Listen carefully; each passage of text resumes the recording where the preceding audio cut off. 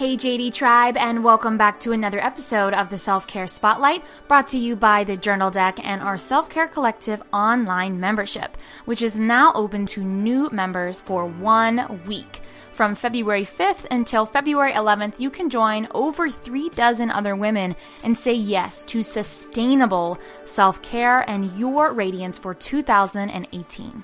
February's theme is self-love. You can learn more at thejournaldeck.com/self-care collective. I am your host and founder, Alyssa Cousins, and today is a solo episode. Today I am jamming with you on the notion that self-care is not selfish. I'm sure many of us have heard this clever phrase before, and I've even proclaimed this myself.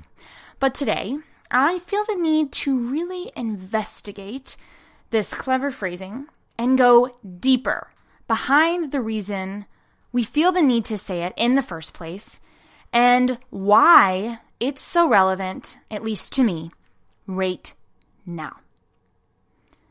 So, first off, why do we feel the need to remind ourselves that self-care isn't selfish? Why did that quote even start spiraling around the internet and within the self-help sphere? I think the answer is pretty clear for several reasons, and I want to share those with you today. Let's start here with my reason number 1. I think that we have to remind ourselves that self-care is not selfish because for a very long time, society has told us that self-care is unnecessary and self-indulgent. Period. Self-care has been seen as frivolous. It's been seen as a waste of our time and our hard-earned money. That point itself is pretty self-explanatory, I think. We just have seen it as a very unnecessary thing. But this leads me into reason number 2, which I want to explain a little bit more.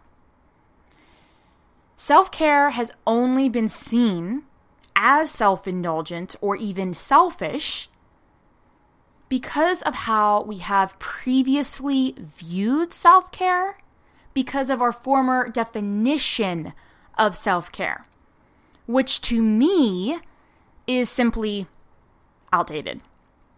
I have talked about this many times. I've been interviewed about what do I believe self-care is. You guys have heard me ask almost every week on this podcast, whenever I have an interview, I ask people, what does self-care mean to you?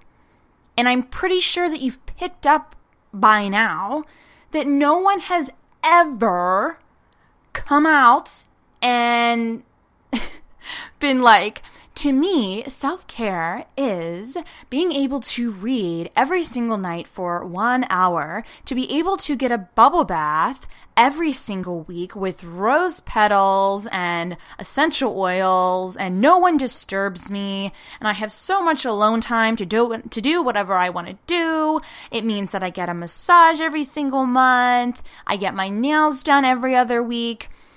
Right? Like no one, literally none of my guests, guys, have ever come out the gate and answered that question of what does self-care mean to you? No one has ever answered it in that way. No one has ever answered it and stayed on that superficial top layer, that top level. No one has ever said that. Everyone has always answered on a deeper level and gone deeper to explore and explain to us what self-care really means to them. And, we know now that, being able to, of course, those things are still self-care. We've talked about that on the podcast. It's not to say that getting a massage or going to yoga every week or getting a bubble bath if you love to do that or whatever it might be, carving out alone time, it's not to say that those activities or that those external self-care things are bad. They're not. Oh my gosh, they're not. I'm a yoga instructor. I run a self-care collective, which does all these different types of activities and things. Of course, I don't think that they are stupid or frivolous or unnecessary or that they are not self-care at all. But it's the realization here, guys, that those things, that's just the tip of the iceberg. That true self-care is self-love, which gives us the courage to live our truth, which is why I'm focusing on self-love this entire month of February in the Self-Care Collective online membership. Because self-love is self-care, is living your truth. When you love yourself, you take care of yourself, and then you can live your truth. And by living our truth, we can then help others repeat the same pattern. And what a beautiful world that would be. If we could all have that pattern of I love myself, therefore I will, practice self-care, and therefore I can live my truth and I can help others to do the same because I feel good. You have to feel your best so that you may have the energy and the resources to help others rise. I once heard this beautiful quote that said that the universe wants you to heal and to feel your best so that you can serve on the highest vibration possible. And when I first heard that, it really hit home for me. The universe wants you to feel your best in your body, your mind, and your spirit, so that you can serve others on the highest vibration possible. Right? Isn't that beautiful? But up until this point, I just think that many of us are still stuck in this way of thinking, or we're coming out of that way of thinking, that, we've looked at self-care in an outdated version. It's like we need to step it up. Like we're still in 1.0 and we need to go into 5.0 of what self-care really means. We need to update our systems here. We need to update our mindset. We need to make a shift happen so that we can make shift happen, so that we can truly up-level our life and our self-care. We can't keep performing and living with this skewed version of what self-care is, this outdated version, which we know is just the tip of the iceberg. We know that it's so much more beyond that. So that was reason number 2. Operating just from an old mindset of what self-care was or is. This leads me straight into reason number 3. We need to know that self-care isn't selfish because concerning women, our place for a very long time in this patriarchal society has been to serve others and others alone. I am not the first person to tell you that. I know that if you listen to this podcast, you most likely listen to so many other beautiful podcasts that are all saying the same thing. One of my personal favorites is the Priestess podcast. And that's with Julie Parker. And she's always talking about this patriarchal society that we're coming out of. But we have now caught on that you cannot give from an empty cup. And I'm sure that you guys have heard that analogy before too, because it's so true. I actually heard the most beautiful analogy from Coach Cara Viana. I believe that's her name, and I will put her in the show notes.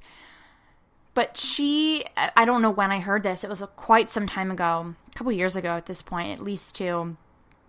She said to imagine a teacup. And then above that teacup is a tiny teacup.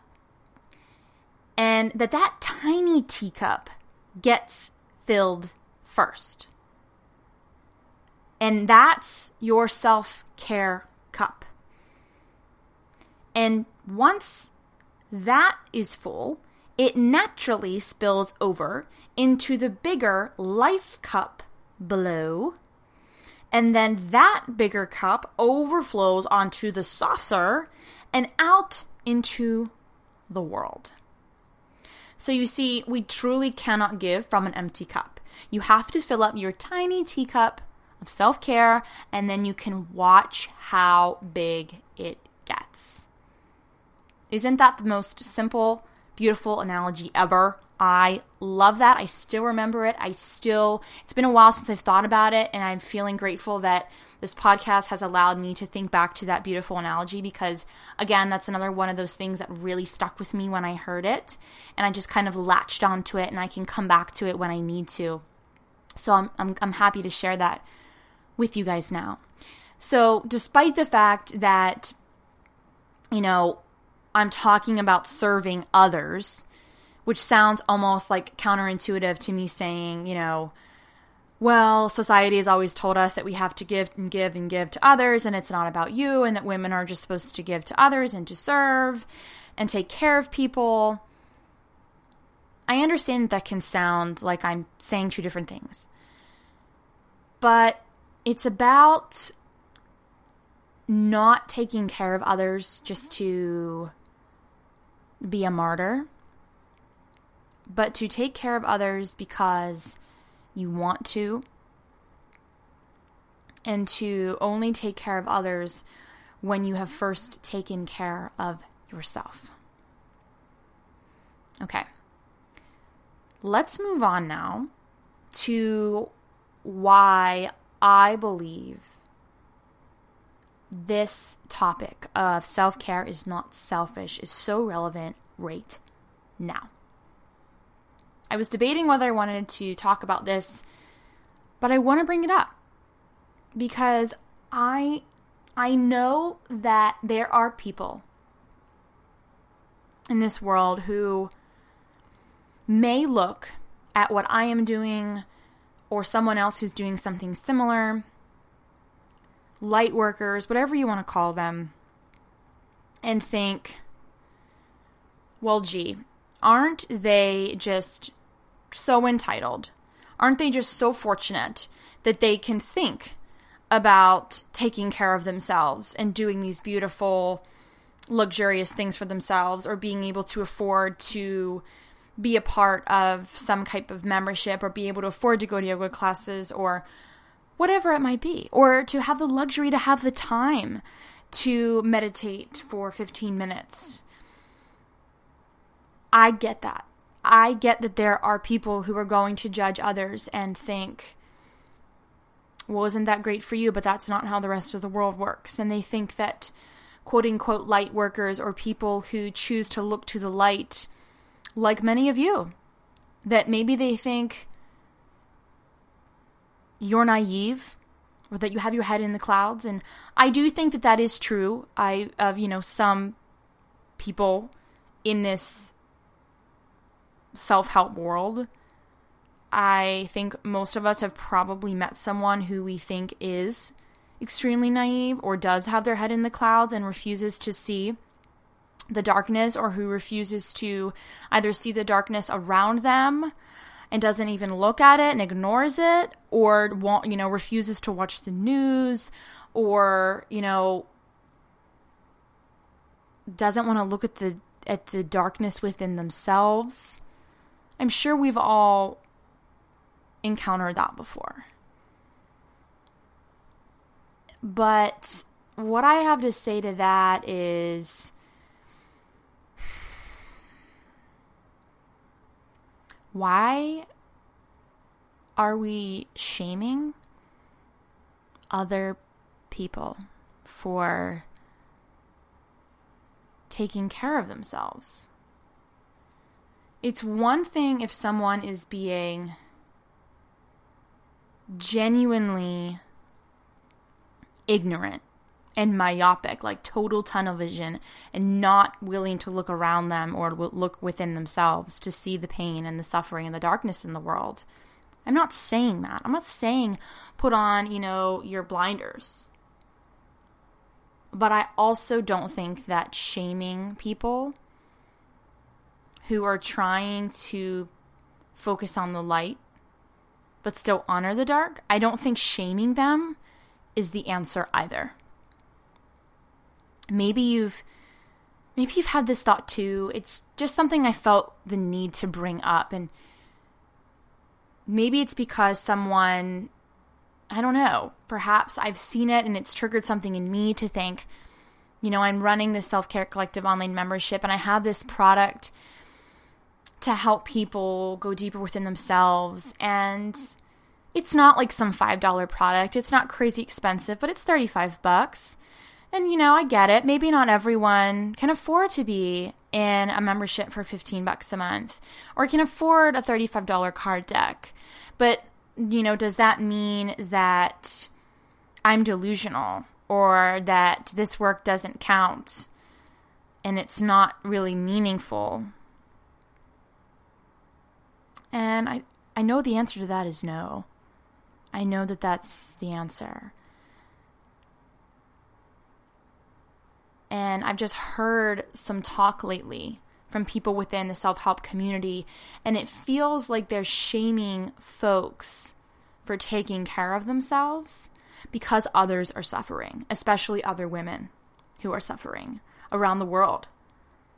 But why I wanted to get on here today and talk with you guys candidly is because, as the leader here of the Self-Care Collective online membership and the creator behind the Journal Deck, which is a self-care product, I want to remind you that suffering does not take away others' suffering. Suffering does not take away suffering. Not taking care of yourself does not help others, help you, or help you help others.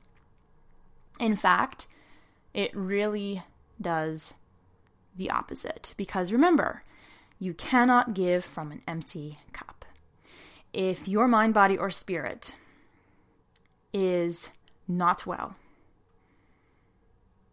you cannot serve. And you certainly cannot serve on your highest vibration. And remember, the universe wants you to serve on the highest vibration possible.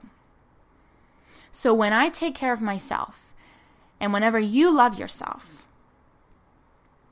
we can truly love others and help them to our fullest abilities. Does that mean we are turning a blind eye to others' pain? Of course not. Of course not. But does it mean that if I radically take care of myself, because I am fortunate enough to have the resources to do so, that I may turn around and help others rise, especially other women? Yes. The key is not to become a martyr for the sake of martyrdom or to shame others in embracing and shining their radiant light, but to practice self-care and then take action to help others find their joy. This can be in big ways like you're volunteering or you're donating or you're writing publications, or maybe it's in small ways like raising awareness and talking before you teach your yoga class, or donating a small percentage of profits from something, or, simply letting another woman, another person share their pain or their suffering with you with no intention to fix them, but just to listen. And to release judgments about who is suffering greater than you, about whose suffering is greater than another's. Because, heads up, suffering is not something to compare.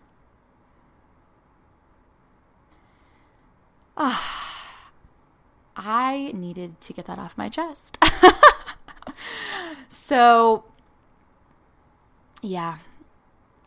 If this is something that's, if anyone has made you feel like you had to dim your light because they're like thinking, or maybe even they verbally said it to you, like, girl, you are just so not grounded, you have your head in the clouds, whatever it might be. You're so naive, you don't want to look at the negative around the world, whatever it is.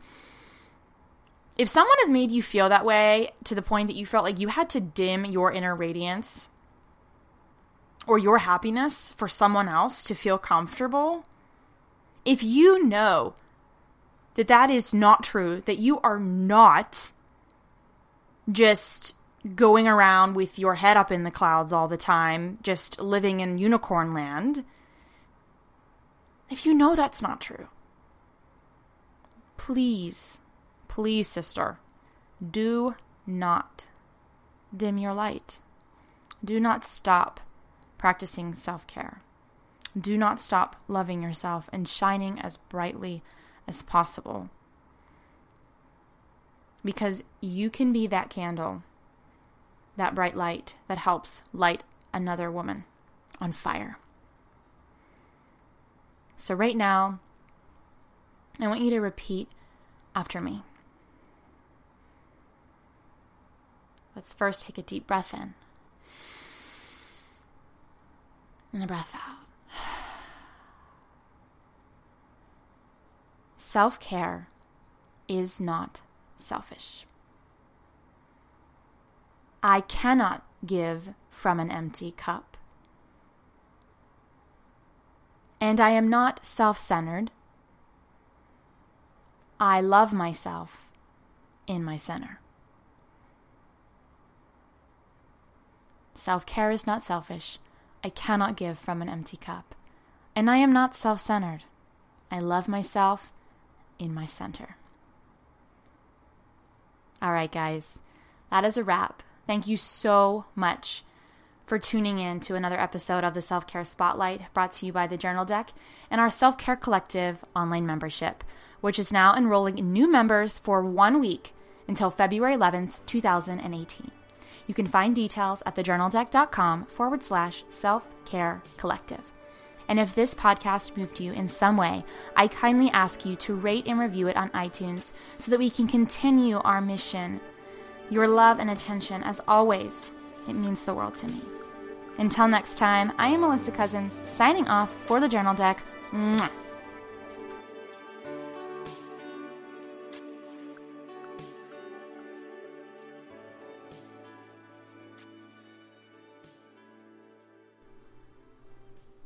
Music by Lee Rosevere.